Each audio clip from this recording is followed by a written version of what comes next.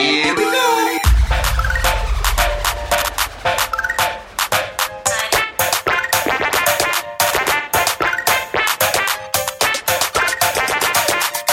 And welcome to another episode, Nerds Amalgamated. I am the DJ, and with me today, I have the lovely, jovial Professor.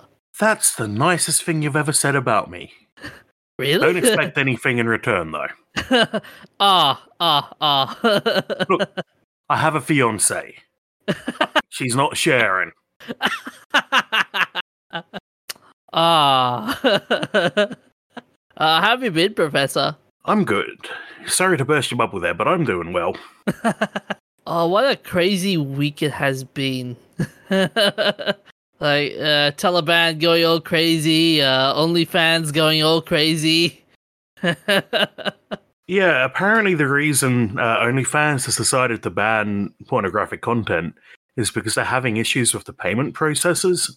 Yeah. But the way they're doing it just feels like a big mistake. They're splitting off into two brands. OnlyFans is going to be the clean brand, and they're creating some only porn brand, which seems silly because I asked a couple of people I know who aren't all that internet savvy what OnlyFans means, and all of them thought it was a porn site. So I don't think their marketing department's up to snuff.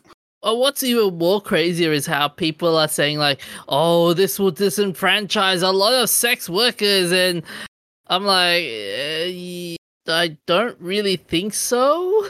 It's kind of just shoving the problem over to another site. But anyway, the COVID case numbers down south a bit, and it's not the greatest. Have you got your jab, DJ? I haven't got my jab, but yeah, I've been seeing the numbers, and jeez Louise, man. I feel like you should be pushing for that. You're a customer-facing job, and you're probably old enough to get the AZ and the Pfizer. So you should check out Jimmy Rees on YouTube. I might wait for the Pfizer, actually, but it's... Well, up to you, of course. Yeah. But, I'm booked in to get the Pfizer this week. Nice. But, yeah, we should... sorry? I was going to say, how long do you reckon before one of them hits the 1K mark in infections? I'm hoping not, because Sydney's going down a bit today, and there's sort of that 2-week lead time before you see changes, because the incubation of COVID is about 2 weeks. So I'm hoping the anti-lockdown protests aren't going to cause too much of a spike in another 2 weeks, though. We'll see. Yeah. If it's any state, though, I'd put my money on New South Wales. That's fair. And hoping desperately that it doesn't get into Queensland. Oh, no. Oh, no. Well. Anyway, so let's start off with a bit of... Happier news, DJ. Happier news. Yeah, let's start off with some positive news. You've got a story about some game development companies for Green Thumbs. Yeah, so it's something that I've thought about in the past, but I've never seen any official material about it or any movements in the industry. That games are kind of a big carbon user. We had a discussion a couple of months ago, actually, about the power usage of the new consoles. Yeah.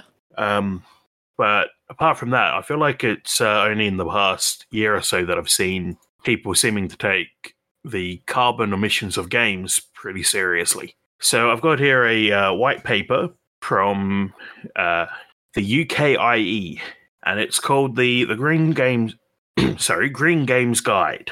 And I had a read through it the other night. What they want to do is basically get game developers to work on reducing their impact.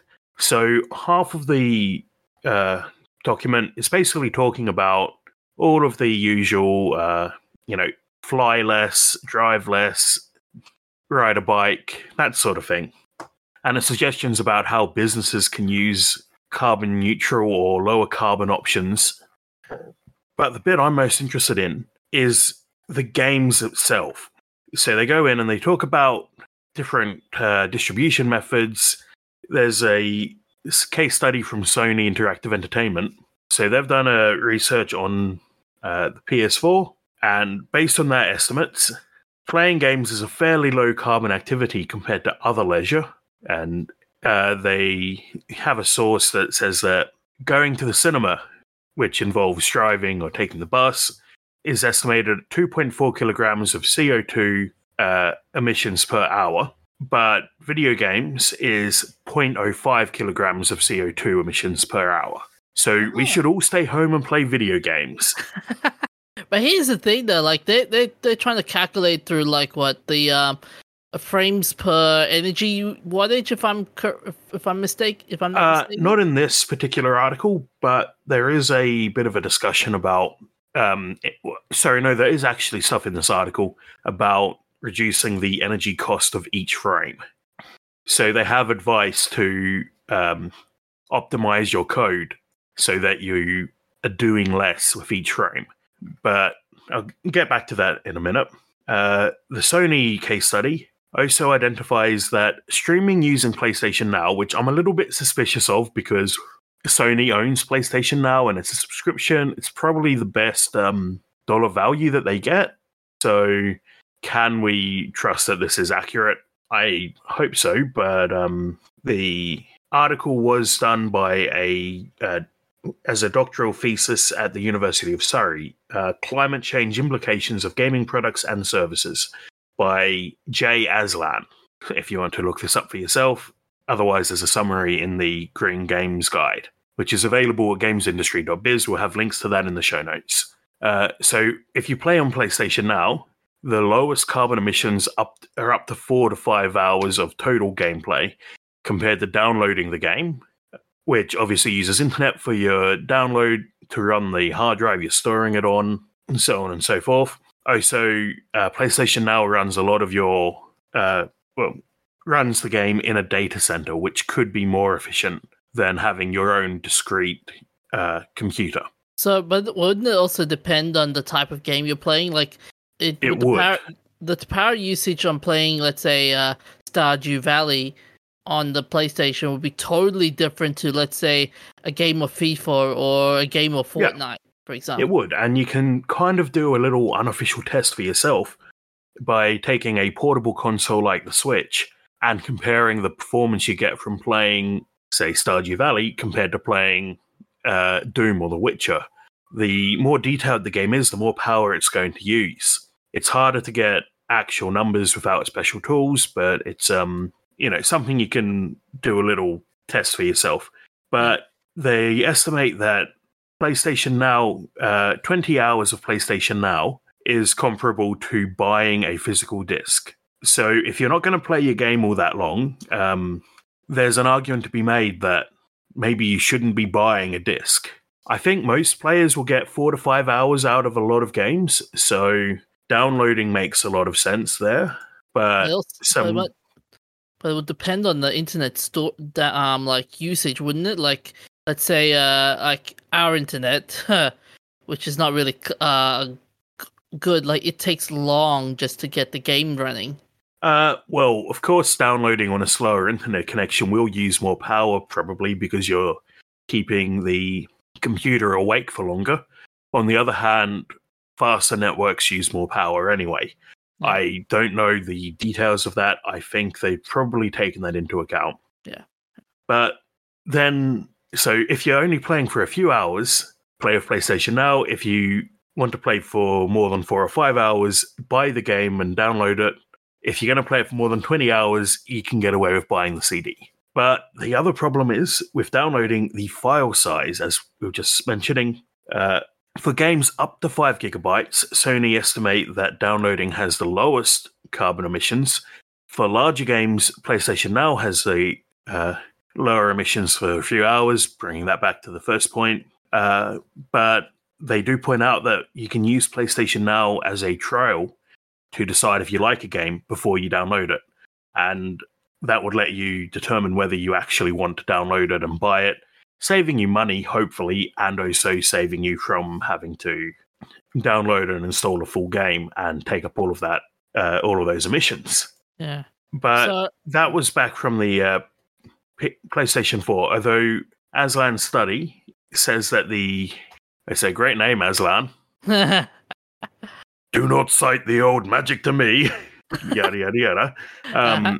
They point out that the power usage of the internet has halved every 2 years since 2000, which goes against my experience that higher speed LANs use more power. But anyway, they probably know better than I do. And that PlayStation Now might change in the future. So there's also sections there about, in the article, about how to work within your business to reduce your carbon emissions. And a process they suggest to go through identifying weak points and then reducing and reviewing, so on and so forth.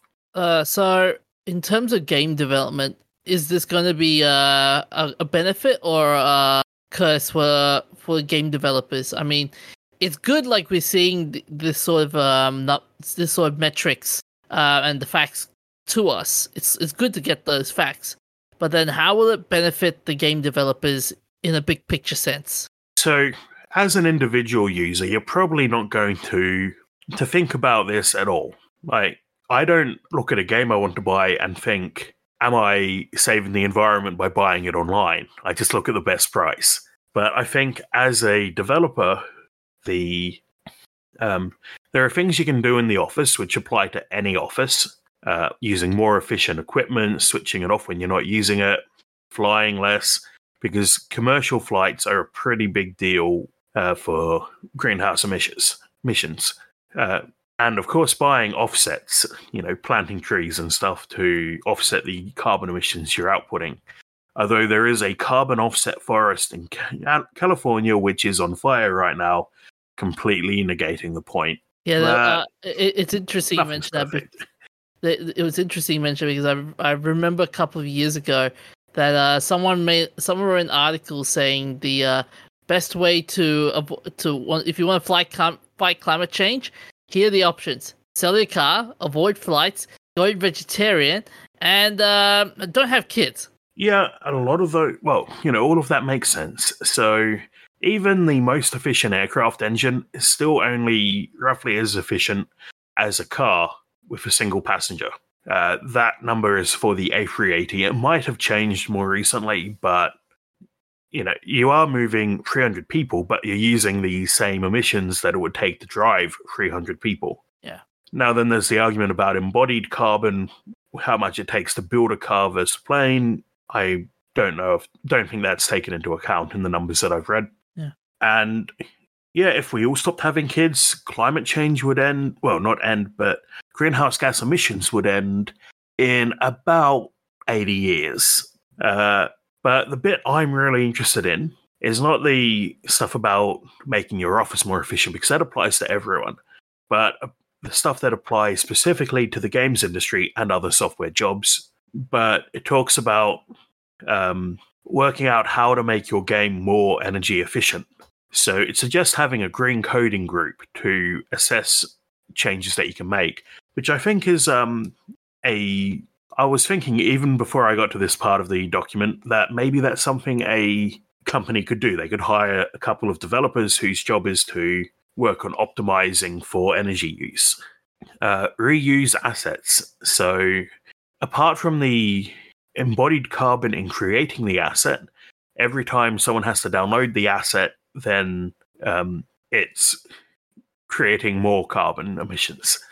So if you can reuse assets across multiple levels and even multiple games, the Half-Life games are really good at this, actually. If you you have to own them through Steam, actually, but if you own Half-Life 2 on Steam and buy the episodes, it will only download what it needs to make the episodes, and it links it back to Half-Life 2, so that when you play the episodes, it's borrowing assets that are reused from the original installation. Yeah, but wouldn't it just okay, two questions. One, wouldn't it stifle the freedom of a game developer into, like, okay, let's say for example, Cyberpunk 2077. Let's say for example it's still in development, and you bring in the green coding group. Okay? And then I don't think a green coding group could have done any more damage than Cyberpunk 2077's devs already did. No, but let's say in a parallel universe, Cyberpunk is still in development, like early development, and we brought in this new coding group. Let's say that, okay? Let's say for argument's sake, right? But okay, and they decide like, okay, we're gonna recycle these assets and stuff. Wouldn't that just start and wouldn't that just go like, I think recycling assets is not a good idea in a sense? Why would they say that? What was it? Because I remember some people were saying like, okay, recycling assets is it's stupid in terms of, wait, why are you too lazy to create your new stuff?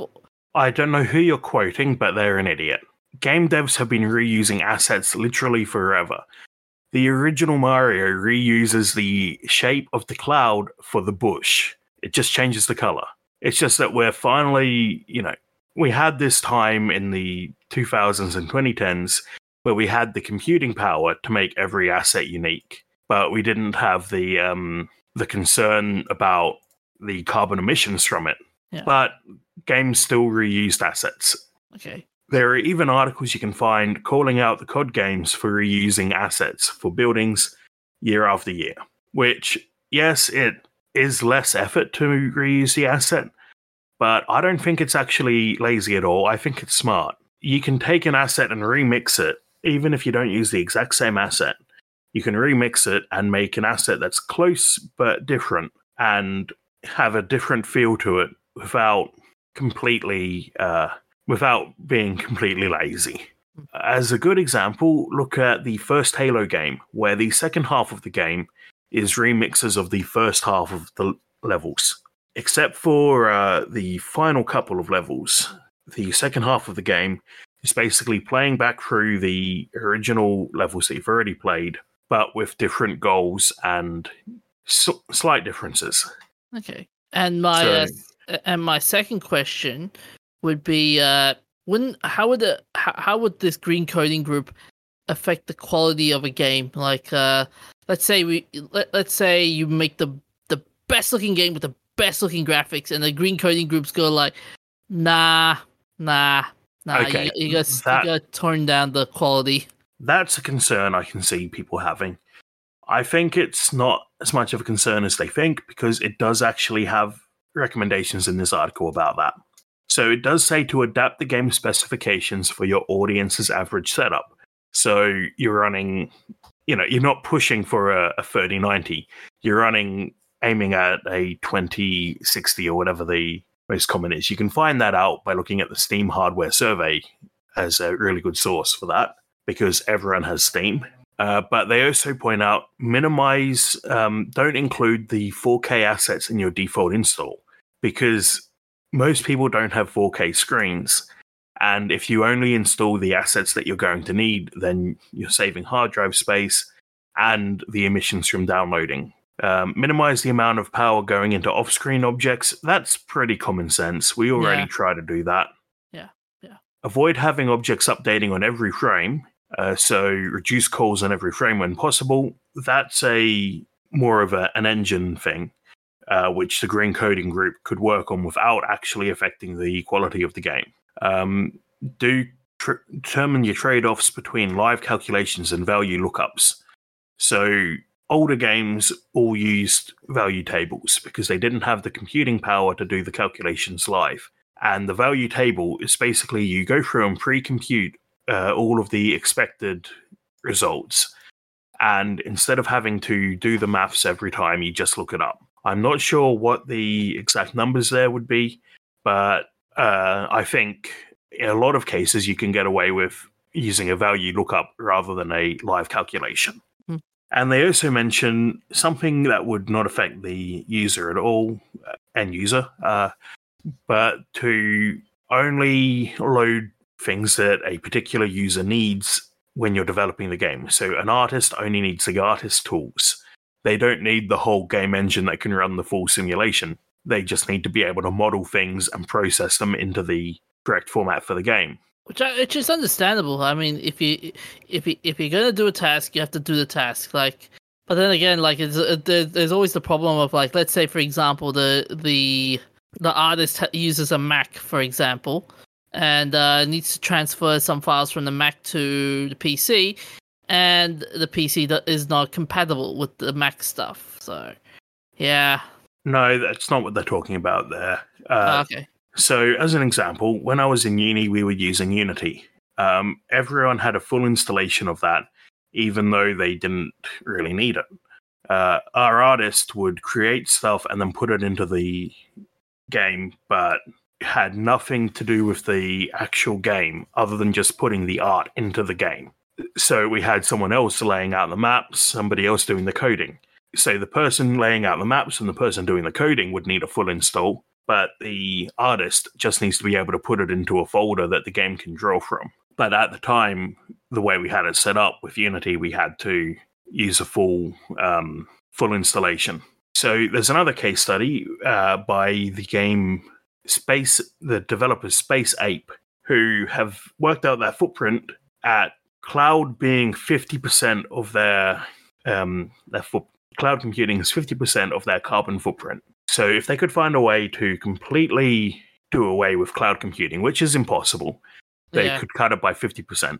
But if they could cut their cloud computing by 50%, maybe by, instead of running a continuous integration every 10 minutes, run it once a day, something along those lines, they could, cut a quarter off their emissions. Imagine the day when big tech decides to go, okay, for the safety of planet Earth and for climate change, we're gonna revert everything back to 56K. That'll never happen because the tech companies make more money with higher internet speeds. Yeah. But it is a funny thing to think about, and I do think there is an argument to be made for optimizing existing tech rather than creating new tech. And I kind of wonder sometimes what the industry would look like if we were all still stuck on 8-bit CPUs. It reminds me of that. It reminds me of there used to be an old. I'm not sure whether you've seen the movie Iron Sky. No, actually, I did. I remember reading about that when they were making it and being really excited to check it out, and completely forgot about it. The story is basically Nazis about, on the moon, isn't it? Yeah. And there's one scene where they capture the soldier, and there's and he's like, "What do you have on there?" It's a computer, an iPhone.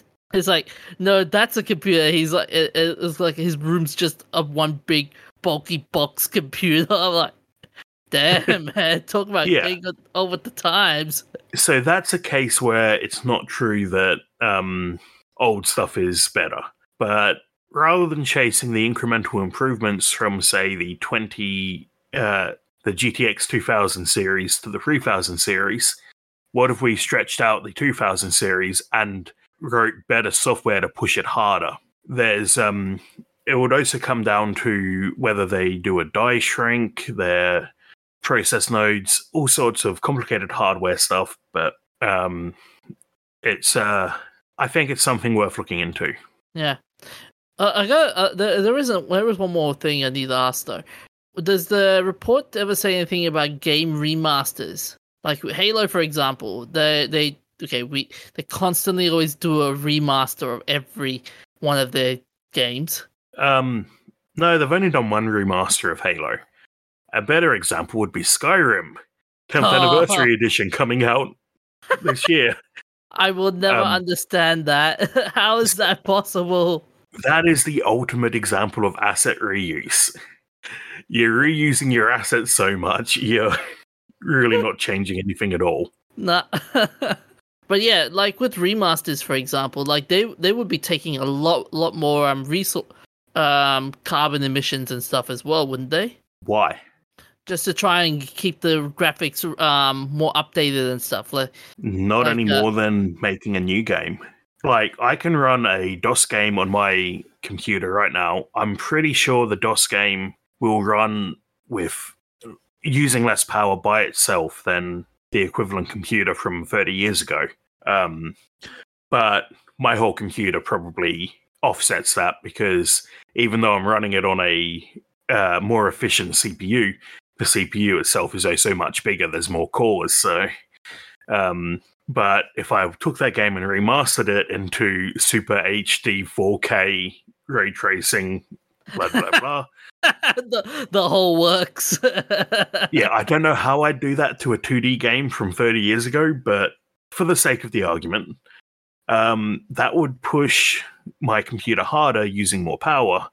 But would it do more than if I made a brand new game pushing my computer the same amount? I don't think so. Okay. Yes, I think one more point I've got from this is about the Games Console's voluntary agreement. So in the European Commission, Sony, Microsoft, and Nintendo have to meet certain guidelines. So there's time limits for automatic power down if you leave it sitting on its own and don't touch it. Power caps for how much power it's allowed to use when you're just watching a movie or going through the dashboard. Out of warranty repair service and providing information to help maintain their consoles. Now, what I really like about the latest gen of consoles and the one before is that they are decently easy for a person with to repair. Now, I have no way of getting the correct chips or resoldering them. Someone could do that with the right equipment, but I personally can't. But my fiance's family, I almost keep saying girlfriend. I've only been engaged for a few weeks, but a fiance's family have an Xbox One, just the one, I think. And that's a secondhand to begin with from a family friend who upgraded to a One X or whatever it's called. The hard drive is Cactus. So I've brought it back with me from the last time I went to visit them, and I'm replacing the hard drive in there, which is complicated. I need to take the whole thing apart, but not too difficult. And hard drives are a rare item in consoles. I think of basically anything with a moving part is a rare item in a console. And I think chances are you're more likely to break the moving part than you are to break the silicon. And in this case, as far as I can tell, as long as I set the hard drive up with the correct format before I put it in, so format it to FAT32 or whatever the console expects, I need to do some more research and just double check. It's a much easier repair than it is for me to do the same thing to my original Xbox. Because with my original Xbox, I can't just swap the drive because it's got DRM keys on it. Not really DRM, but the same sort of idea. The hard drive is keyed to the console, so I can't just swap it over. But the newer consoles, I can, which is wonderful. I can replace a wear item that will fail sooner or later with no hassle. And that keeps people from throwing their consoles away and creating e-waste. But what's amazing is that under the voluntary agreement, they reckon that they can save huge amounts of electricity compared to running older generations of hardware, even though they are improving graphics capability. So the latest generation of consoles has the same or lower power caps than last gen, even though they're more powerful. That's an example of what I was talking about with die shrinks and more efficient manufacturing. But yeah, I think that's everything from the white paper. So, you got any more questions, DJ? Okay, so with all these like I said, information that's been out there, so how long do you reckon before the games company starts implementing these recommendations? They already are. So the UKIE has a program called Playing for the Planet. So every time I say UKIE, I want to start singing Old MacDonald. E-I-E-I-O. Don't give up your day job. But the UKIE has, they call it Playing for the Planet. No, sorry, the UN has Playing for the Planet. The UKIE wrote this paper to explain how to play for the planet. Man, they really got to come up with better names than Play for the Planet. Like, I like it, but that already has a big, a lot of people signed up for it. A lot of developers. Google Stadia is in this. Yeah, Google Stadia saves the most carbon emissions by nobody using it. Of course, that's not. Look, the Google Stadia is a flop because nobody's using it, and all of that hardware is going to go to waste. Yeah. But yeah. I mean, I'm seeing the members list, and there's there are some impressive ones like Ubisoft, for example, Unity, Supercell. For those who are curious, Supercell, the studio behind Clash of Titans. Sony Interactive, Niantic. Yeah. Yeah. So there's a lot of big names there, and it's not just developers; it's also companies that run game stores.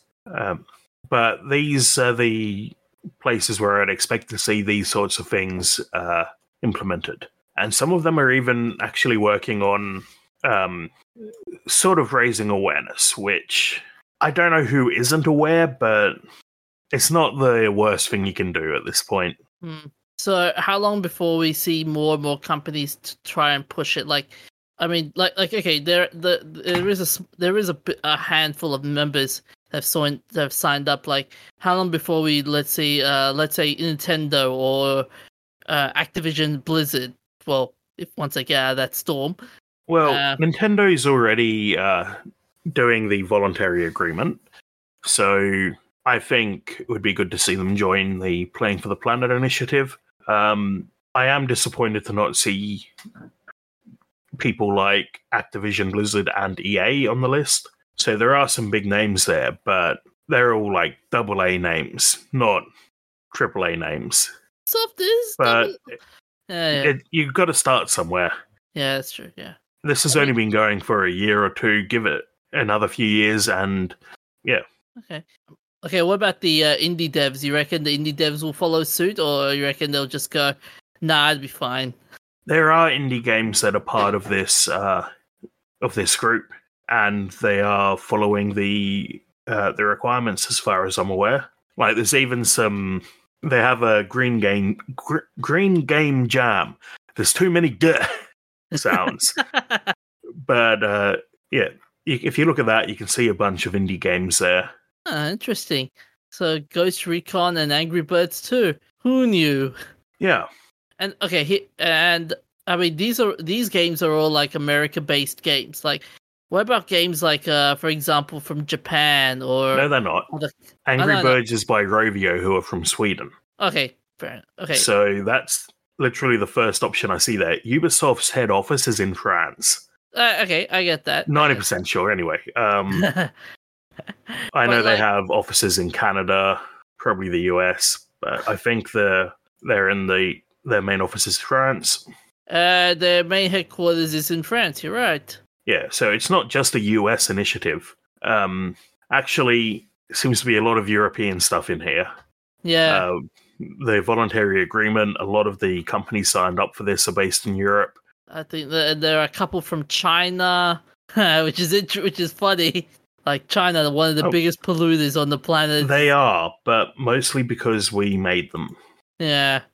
The clever lie that has been recycling and offshoring industry to reduce the greenhouse emissions in third world countries has been dumping it all on third world countries. And that's why their numbers look so bad. Mm-hmm. But China is definitely pushing for green. They build tons of green power sources. Yeah, hence that's why they're getting better computers than us. I still can't get over how blatant that was. How all of hackers don't have better computers, and you don't want to. They're advertising better computers so people can hack better. Why? It hurts my soul. Anyways, in the interest of time, we should move on. Speaking of hackers, a new study has highlighted that more than 80% of all hacking-related breaches happen due to compromised and weak credentials, with 3 billion username and password combinations stolen in 2016 alone. That's true. The easiest way to hack someone is to just work out their password. In fact, I don't know if it's still online, but back in, what was it, 2013? Adobe got hacked, and what we ended up with was the hash, which let us know how many letters the password was, and the password hints. And somebody made a crossword of hacked passwords. Oh, I see it. I see it.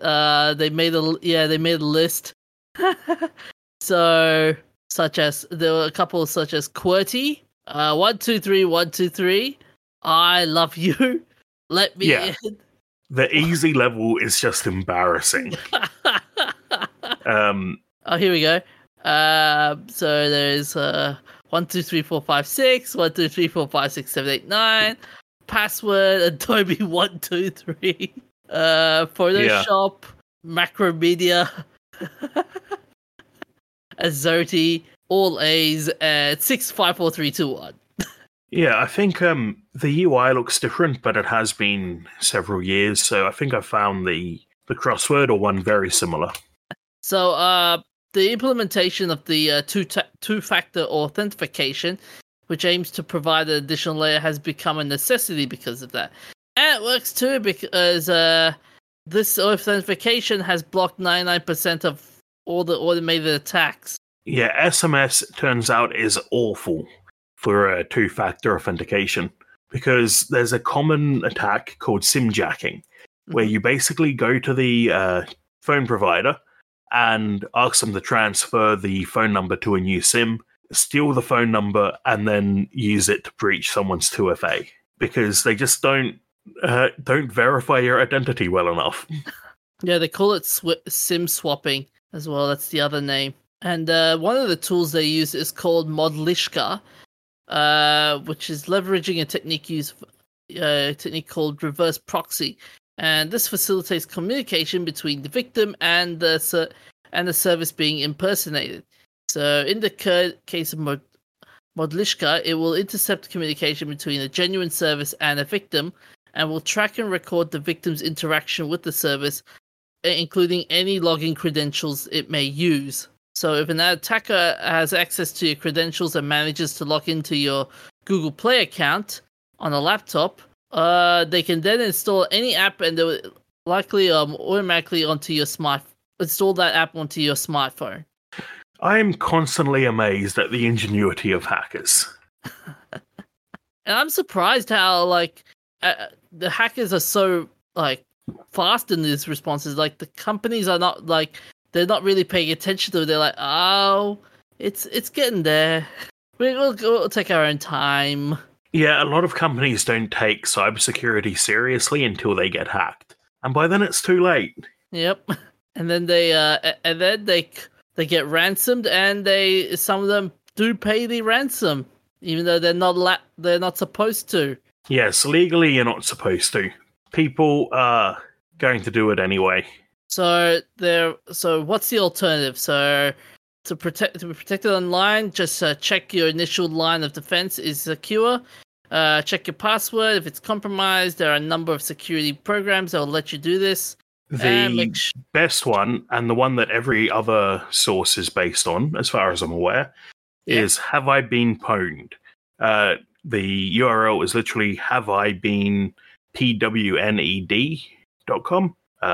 It's run by a security researcher who has constantly proven that he is on the level.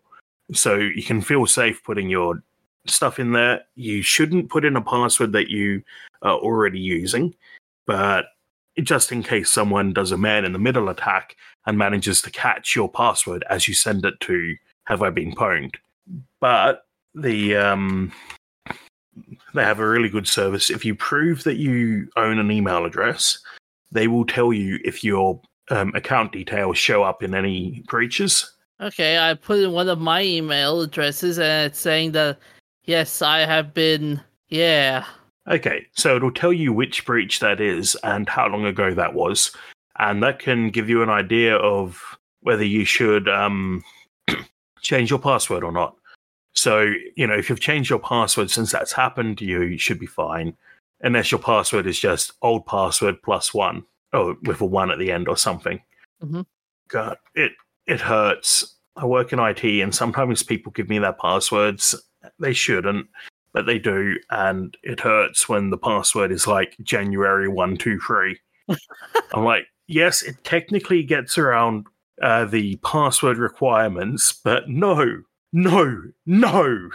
We have certain password requirements that are mandated because of the type of business we are, and unfortunately, the way it's configured, I'm not actually in charge of that, but I did raise an issue to get it fixed. If it's possible, I'm not really sure. But yeah, technically, with all the requirements, capital letters, lower cases, 10 letters long, special characters, something like January 123 exclamation mark would pass. But it's not a good password. Nobody use it, please. Man. Because hackers will try to log into your account and they will run a software that checks 100 passwords a minute, and they will do it until they get in using stuff like that. They don't try to guess what your password is. They just hope that you are one of the people who has used such a dumb password. Oh, man. And, really sorry if anyone who uses that as a password hears this, but please change it. Okay, but what about those people that have like sophisticated malware? They are a completely different kind of threat. People who want to hack you will eventually get in sooner or later.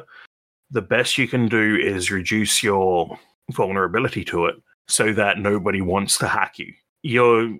By improving the security of your business or your service, whatever you're running, you change your threat model from bored teenager in the basement to government hackers.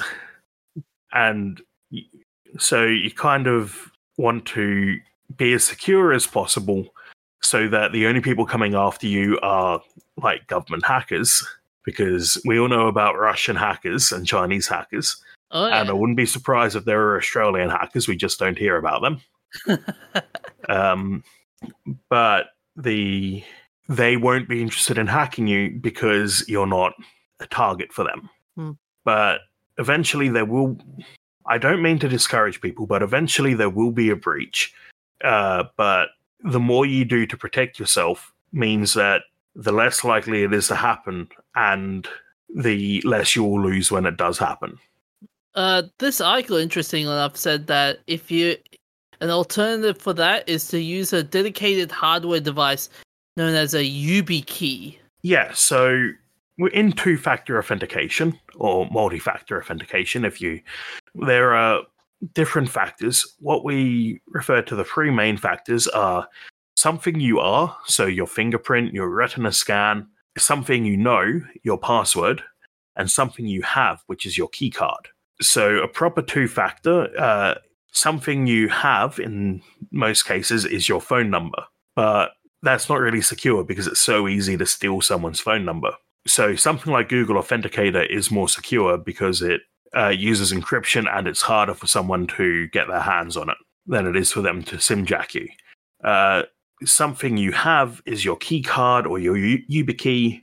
If you work at like a top secret government lab and you have to swipe your key card to get in and then scan your eyeball and then put in a password, that's three factors, which is super secure because a hacker has to steal your key card, steal your eyeball, and steal your password.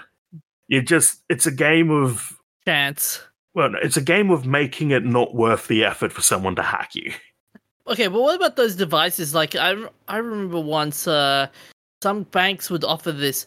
Like, there'd be a little device. Oh, the RSA keys?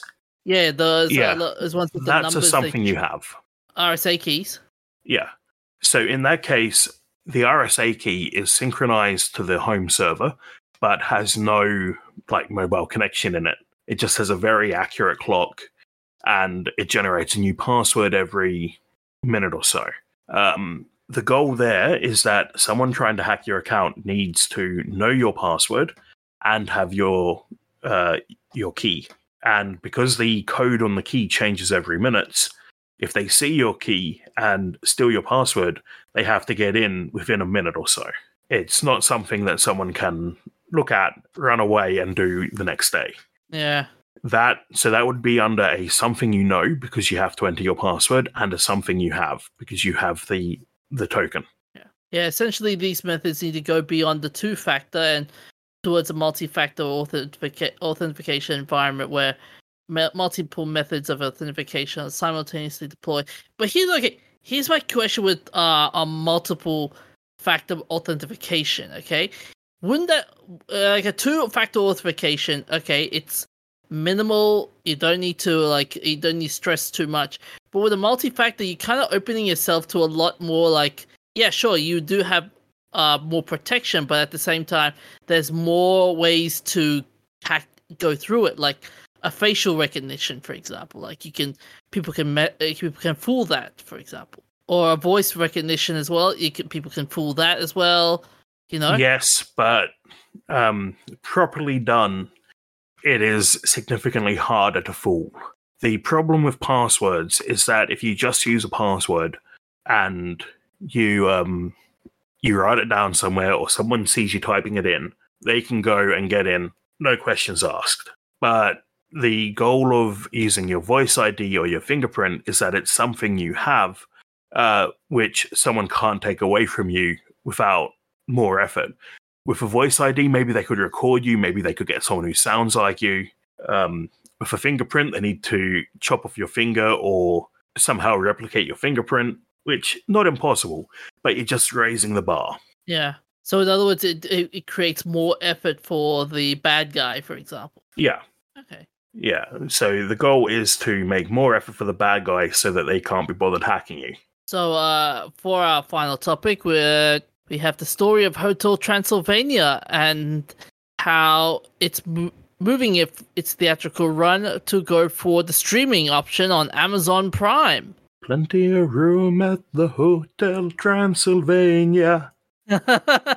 Oh, man.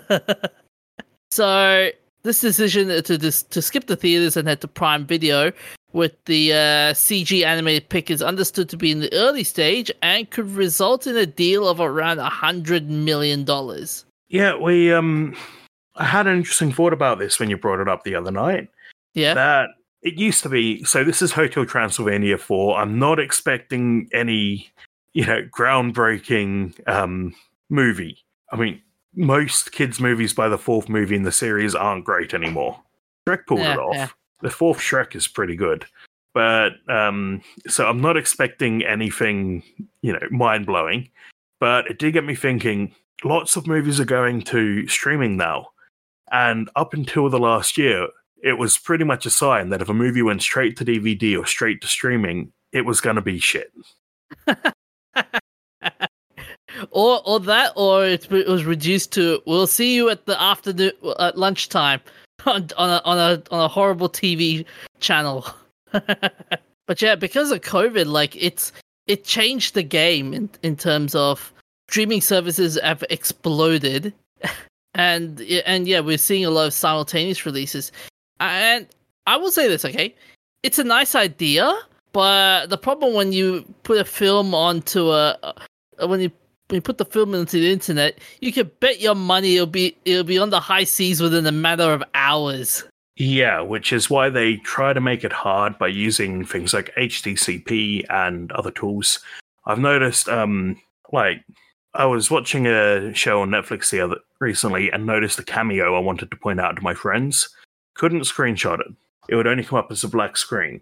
Mm-hmm. So they try to make it harder. I probably could have gotten around with it if I'd cared, but in fact, I wonder if OBS could do that. I probably shouldn't be doing this live and telling people how to hack it, but we could just say, okay, we must warn you, if you do this, the cops will find out. You wouldn't download a car. Oh, remember those ads were insane. I love the IT crowd parody. You wouldn't shoot a policeman and steal his hat and use the hat as a bathroom and send the hat to his widow and then steal it again. Oh, those were good. Those were funny. Yeah. So it's not not impossible to pirate a movie that comes out on streaming, but it's not the hardest either. You can probably get a movie that's released on streaming in higher quality than you would from a traditional cam rip. Yeah. Like back in the day when people used to sneak cameras into movie theaters. I remember, I don't know whether you remember this, when the Simpsons movie came out, some idiot decided to take a camcorder in it, record the whole movie and post it up on YouTube. Everybody went nuts after that. Okay, so OBS can't do it. I'm sure there's a hacked version of OBS or something that will do it though. And here's the sad part, right? Like, companies are now accepting the whole like, let's put this into the simultaneous releasing onto the apps, because they've decided, okay, we need money. Like, they've decided, like, all right, because you know what? Because of that thin margins. The thin margins. But I think they decided, like, you know what, because of this unspecified virus of unknown origin, we're gonna, like, put this onto the internet services. And I think the reason why they're doing the whole streamlining thing, because they found that it's the fastest way to get money off from people. Because I think it's the only way. Yeah, it's because the only way. Cinemas have been closed for, off and on in Australia, but in other places they've been closed for 18 months now. Yeah. So I think they're deciding that the only way to make money on this investment right now is to release on streaming. Yeah. And that's the thing. Like, you can't afford to put a multi-million-dollar movie in the can and wait for and hope to God, like, the theaters will reopen. Like, assuming that there are any of the theaters left. Not only do you lose the momentum and public interest for the people to promote the movie, people will gradually forget about this. Yeah, and then, you gotta deal with marketing. Yeah. So I expect when movies start going back to cinemas, there will be huge marketing pushes to remind people. We're already kind of seeing that with the movies that go to streaming. Yeah.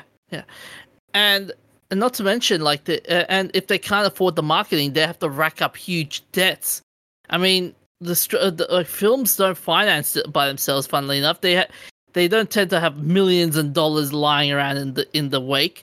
Like, they take out multiple loans from investors, and the thing about these loans, you have to pay them back. I mean, most of the time. So it makes sense that they're going to try to make their money back. Yeah. And you have to start paying the interest right away. And the longer you leave that loan outstanding, the more interest you have to incur. And if you try and duck them away, they'll send their debt collectors to break your fingers, basically. But it's Hollywood, so they never pay any interest because they never actually technically made money. Yeah. But I do think it's something to. So what I really wanted to talk about, though, was that the quality shift. So, like I said, it used to be if you go straight to streaming, it's rubbish. But now all of the good movies coming out on streaming, what do we do? How do we categorize them? How do we know if a movie's shit or not? I can't handle it. I think it will come down to two things: how terrible the movie's written. I mean, look at Wonder Woman 1984, for example. When that movie came out on streaming services, man, that movie was shit. It still did pretty well. Oh, come on, it still did pretty well. Yeah, sure. How much debt did it incur just to get that movie out? Like, how many times was it delayed as well? And not to mention, like, with the recent movie of Black Widow, Disney has a couple of actors have decided, you know what? We're being ripped off here. Yeah, because their contracts say cinema takings, and knowing Hollywood, I wouldn't be surprised if they're saying that it came out on streaming, not in the cinema, so you don't get anything. But interesting you mentioned that, because here's the thing. Like, it's funny you mentioned that, because believe it or not, studios do care about making money. Well, with not that you think so with all the movies that's been churning out lately, and the longer you wait for the movies, the more debt they rack up, and the less chance they'll be likely to make a profit. Oh, are you saying that it's the same thing that's happened to just about every business in the last 18 months? Can't make money because it's closed. At least movies have a way out. Yeah. But the way out, it's kind of like, it's broken in a sense. I'm happy for it. I'm perfectly happy to go to a mixed release schedule in the future. Have movies release at home and in cinemas. Okay, because I would like in the future to be able to decide whether I want to see a movie in person or at home lying on my bed. Now, the movie theater is going to be a bigger screen and better sound system than most people have at home. So most people are probably still going to go there.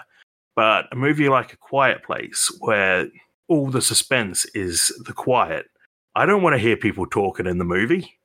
So I want to have that option. But the problem would be though, like I get where you're coming from. Like you would watch a movie in cinemas and and online as well. But the problem would be is how would you tighten the leash in terms of people trying to sail the high seas? If you get what I mean. I wouldn't try to stop people pirating because you can't. I would make it easier for people to access the movies. Because in the games industry, it's been known for a long time that piracy is a service problem, not a people problem. People will pay for games if you let them. Of course, there's a certain fraction of people who will pirate anyway. But if I can find a movie on Netflix, I don't have a reason to pirate it. I have a Netflix account. I think, actually, they're shooting themselves in the foot. I know having more options is better for for competition, but I think having literally every company split off to their own streaming service is shooting themselves in the foot, because now you're going to have more difficulty finding the movie. You need to sign up for a separate service. It's a whole bunch of friction. And the more friction you put in front of someone, the more likely they are to pirate. So I don't think adding DRM or chasing pirates is the way to go. I think the way to go is to work on fixing the streaming services. Okay.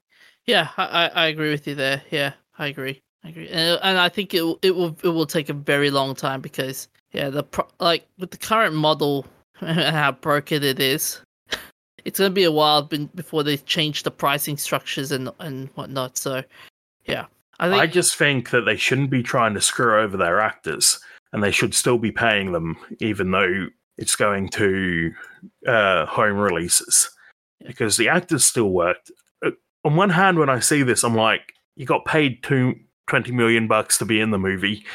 Get over it. But on the other hand, I see Disney, the evil company, because we all know the mouse is evil, exploiting people, and I don't like that either. Yeah. I'd rather the actors get paid what they deserve than Disney exploit people and use it as an excuse to make even more money so they can suppress the public domain even further.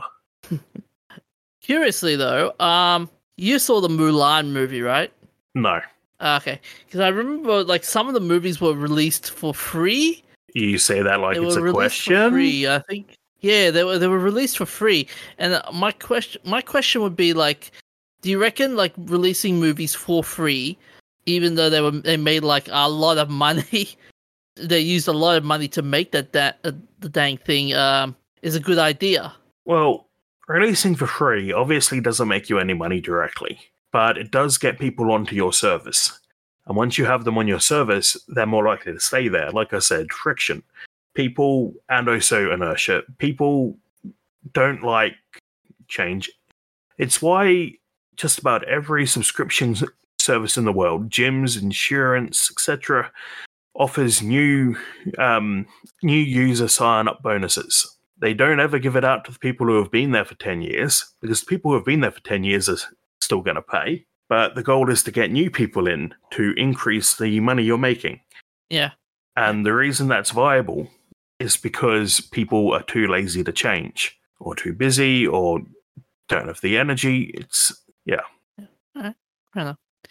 Anyways, we'll take a short break and we'll be back with the shout-outs, remembrances, famous birthdays, and events of interest. This podcast is brought to you by whoever it puts. Hey, I'm Ryan Reynolds. At Mint Mobile, we like to do the opposite of what Big Wireless does. They charge you a lot, we charge you a little. So naturally, when they announced they'd be raising their prices due to inflation, we decided to deflate our prices due to not hating you. That's right. We're cutting the price of Mint Unlimited from $30 a month to just $15 a month. Give it a try at mintmobile.com/switch. $45 up front for 3 months plus taxes and fees. Promo rate for new customers for limited time. Unlimited more than 40 gigabytes per month. Slows full terms at mintmobile.com. Okay, so on to our shout-out. So on the 15th of August, we passed the 35th anniversary of Starflight, an open-world exploration, combat, and trading RPG by Binary Systems. It's first released on the IBM PCs and later on most home computer brands. The player, a starship captain, is able to mine, fight, and conduct diplomacy with procedurally generated alien species. A doomsday plot is about a threat that could destroy all life unwinds, but the player is free to do whatever they want. Clearly, the developers of Mass Effect were paying attention. The director of Mass Effect even admitted that it was a big inspiration. The game took 15 man-years across the 3 actual years to be developed. Impressively, the procedural generation is about to create an entire universe with only 128K of RAM. The fractal generator allowed the game to feature 800 planets, and the procedural generated lifeforms inspired Dwarf Fortress Forgotten Beasts. That's impressive. And right now, it's available for like $1 on GOG. Oh, yeah. I looked it up the other day to find out if it was available on Abandonia or anything. Turns out GOG has gone and put it together in a package so it runs on modern systems. And it's currently on sale for $1. It doesn't say when that will end, but, you know, it's both games in the series for 75% off right now. So pretty cheap even when it's not on sale. Yeah. Interestingly, this game reminds me of another space RPG game. I don't know whether you're familiar with this. It's called Freelancer. Yes, I haven't played that one, but I do know of it. Yeah, I saw the box art for that, and it was saying like fight, mine, and do crazy things. This is a space exploration game. I'm gonna try that at some point. Although I will say that guy looks like Mal Reynolds. That even looks like the nose of Serenity. I do actually have that because I got a while back a package of all of the Descent games. Yeah. Or maybe just the 2 actually, Descent and Free Space. There's more of them, I'm pretty sure. But I have played Descent but never got to Free Space. We'll be putting in the GOG offer on our show notes, so feel free to check it out. And yes, hopefully it's still going by the time we get there. Yeah. So moving along, a panda in Singapore gave birth on the 10th of August, bringing the total of 3 captive pandas born in the past few weeks. The parents, Kai Kai and Jia Jia, are due to finish their 10-year loan from China next year. Wonderful news. Everyone loves pandas. What's interesting is how like one week one panda, next week another panda. If we could get another panda next week, that'll be amazing. Well, this was only one birth though, so we'd have to have half a panda because it's obviously halving each time. On the 17th of August, the creator of the puzzle Sudoku passed away at 69. Maki Kaiji wanted to make a puzzle for children and people who didn't want to think too hard. He originally named it Sujiwa Dokushin ni Kairu, which means numbers should be single, a bachelor. Honestly, these translations. I say that is a mouthful. Like, even in Japanese. Sujiwa Dokushin ni Kairu. Like, I'm happy it's Sudoku. The current name, formed from the Japanese words for numbers and single, is much less of a mouthful. Kaiji was also called the grandfather of Sudoku. Which is odd, like, does that imply there is a father of Sudoku? I don't know, that was a weird line in the article, but I know, it's grandfather of Sudoku. Oh. So a day later, we passed the 15th anniversary of Snakes on a Plane. The title kind of gives away the entire concept. The writer, David D'Alessandro, was inspired by news articles about brown tree snakes climbing in the aircraft during World War II. He originally featured a single brown tree snake, but was inspired by aliens to add more snakes. That's like, hey, I saw Alien the other day. Let's add more snakes. Good thing it worked. Yeah, I mean, good thing it was aliens and not Jaws. So, filming used more than... But can you imagine Jaws with more sharks, though? Oh, no. Oh, actually, Sharknado. Yeah, that's close enough. So, filming used more than 450 snakes, but most of the final film used animatronics and CGI. Each snake had a production name, which could have made the credits a little long. Really long. Samuel Jackson required his contract to include the 8-meter social distancing clause just to keep the snakes away from him. Not everybody likes it. And I also remember, like, originally, he didn't want to put snakes on a plane, and then Samuel Jackson, like, they changed the name because of marketing or something, and then Samuel Jackson said, "Nah, screw you. If you do not." Don't change the name. If you change the name, I'm out of this film project. And they decided to go back with Snakes on the Plane. It works. Oh yeah. So remembrances.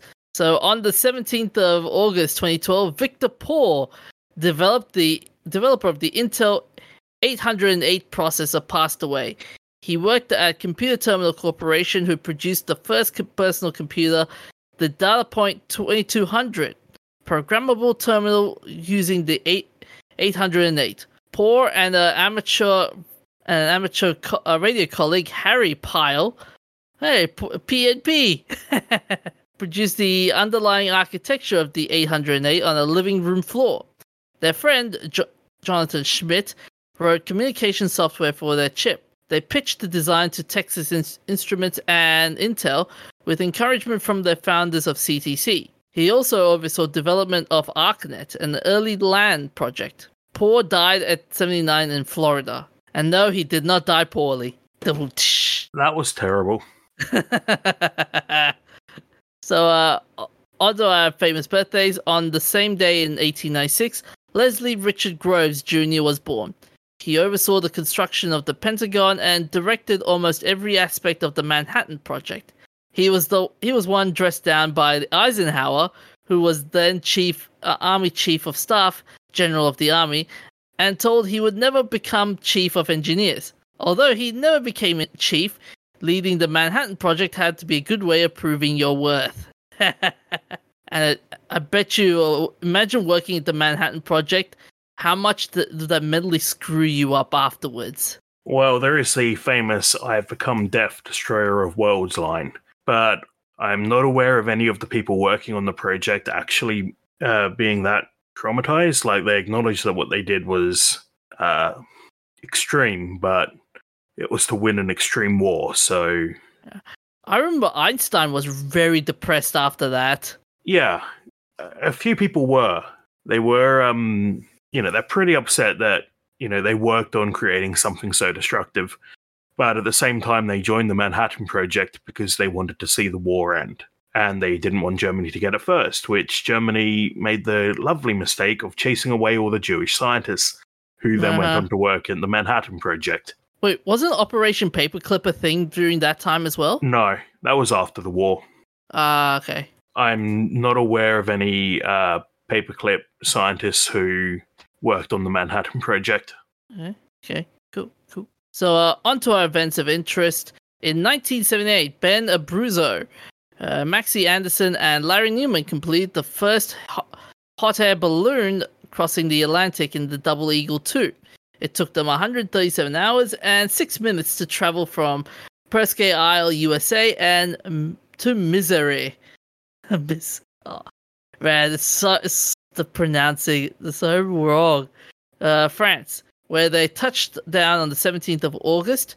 Newman planned to hang glide out of the balloon, but had to dump his hang glider as ballast. Authorities planned to receive them at Le Bourget airfield, where Charles Lindbergh had landed, but the crew declined as it was too risky to cross populated suburbs. The men had to draw to decide who would sleep in the same bed that Lindbergh had used in the U.S. Embassy, with Newman winning. The men and their spouses were given a free ride in a Concorde back to the U.S. Man, could you imagine being the guy who won the bed? That would be pretty cool. It's like, yoo-hoo, I won Charles Lindbergh's bed. Although it'd be pretty musty, though. I assume they've changed the sheets sometime in the 30 years or 40 years or whatever it was. Rare. So finally, on the same day in 1939, Buck Rogers, the serial, was released in Portugal. The well-known character was a 20th century pilot who, along with a friend, was transported 500 years in the future via suspended animation. In the original comic, Buck was a World War I pilot. For some reason, almost every element was changed while keeping the basic plot. Possibly this version of the story was actually based on a piece of unofficial published Flash Gordon fanfic. After this release, the comic revisited Buck's origin, stating that Buck was searching for a meteor for use in spaceship construction, only for gas contained in the meteor to knock him out for 500 years. Did you ever like that? Did you ever like the story, though? I actually haven't seen Buck Rogers. For me, I'm more familiar with the parody edition, which is Duck Dodgers and the hero of the 24th century. What's that from? That's actually from Warner Brothers. Hang on a second. Yeah, that's right. Duck Dodgers in the 24th and a half century. It was a classic Warner Brothers cartoon. But anyways, that's all we have for this week. Where can they find us, Professor? Facebook, Twitter, Instagram, everywhere. Well, they can also find us on thatsnotcanon.com, where we have an archive of our old episodes. And you can find some new podcasts as well, such as Cast Party. So, quiet on the set, we're rolling in 3, 2, welcome to Cast Party, a Dungeons & Dragons podcast thrust into the world of D&D for cast and crew members from a Hollywood film set to find themselves with new powers in very new places on an adventure none of them actually knew how to process. Follow along as our director, Colin McManus, leads our cast and crew consisting of Ryan McManus, Anna Brisbane, Nigel Deacon, and Vince Perino through this gripping and hilarious story. So it's actors getting transported into D&D, is it? Yep. Wow, this might be fun to check out. Yeah. Do we know who the cast are? I think I read them initially, but second. So it's director Colin McManus. Oh, okay. I thought those were character names. Right. Okay, cool. That's fair. So, anyways, take care of each other, look after yourselves, and stay hydrated. We'll see you next week. Here we go.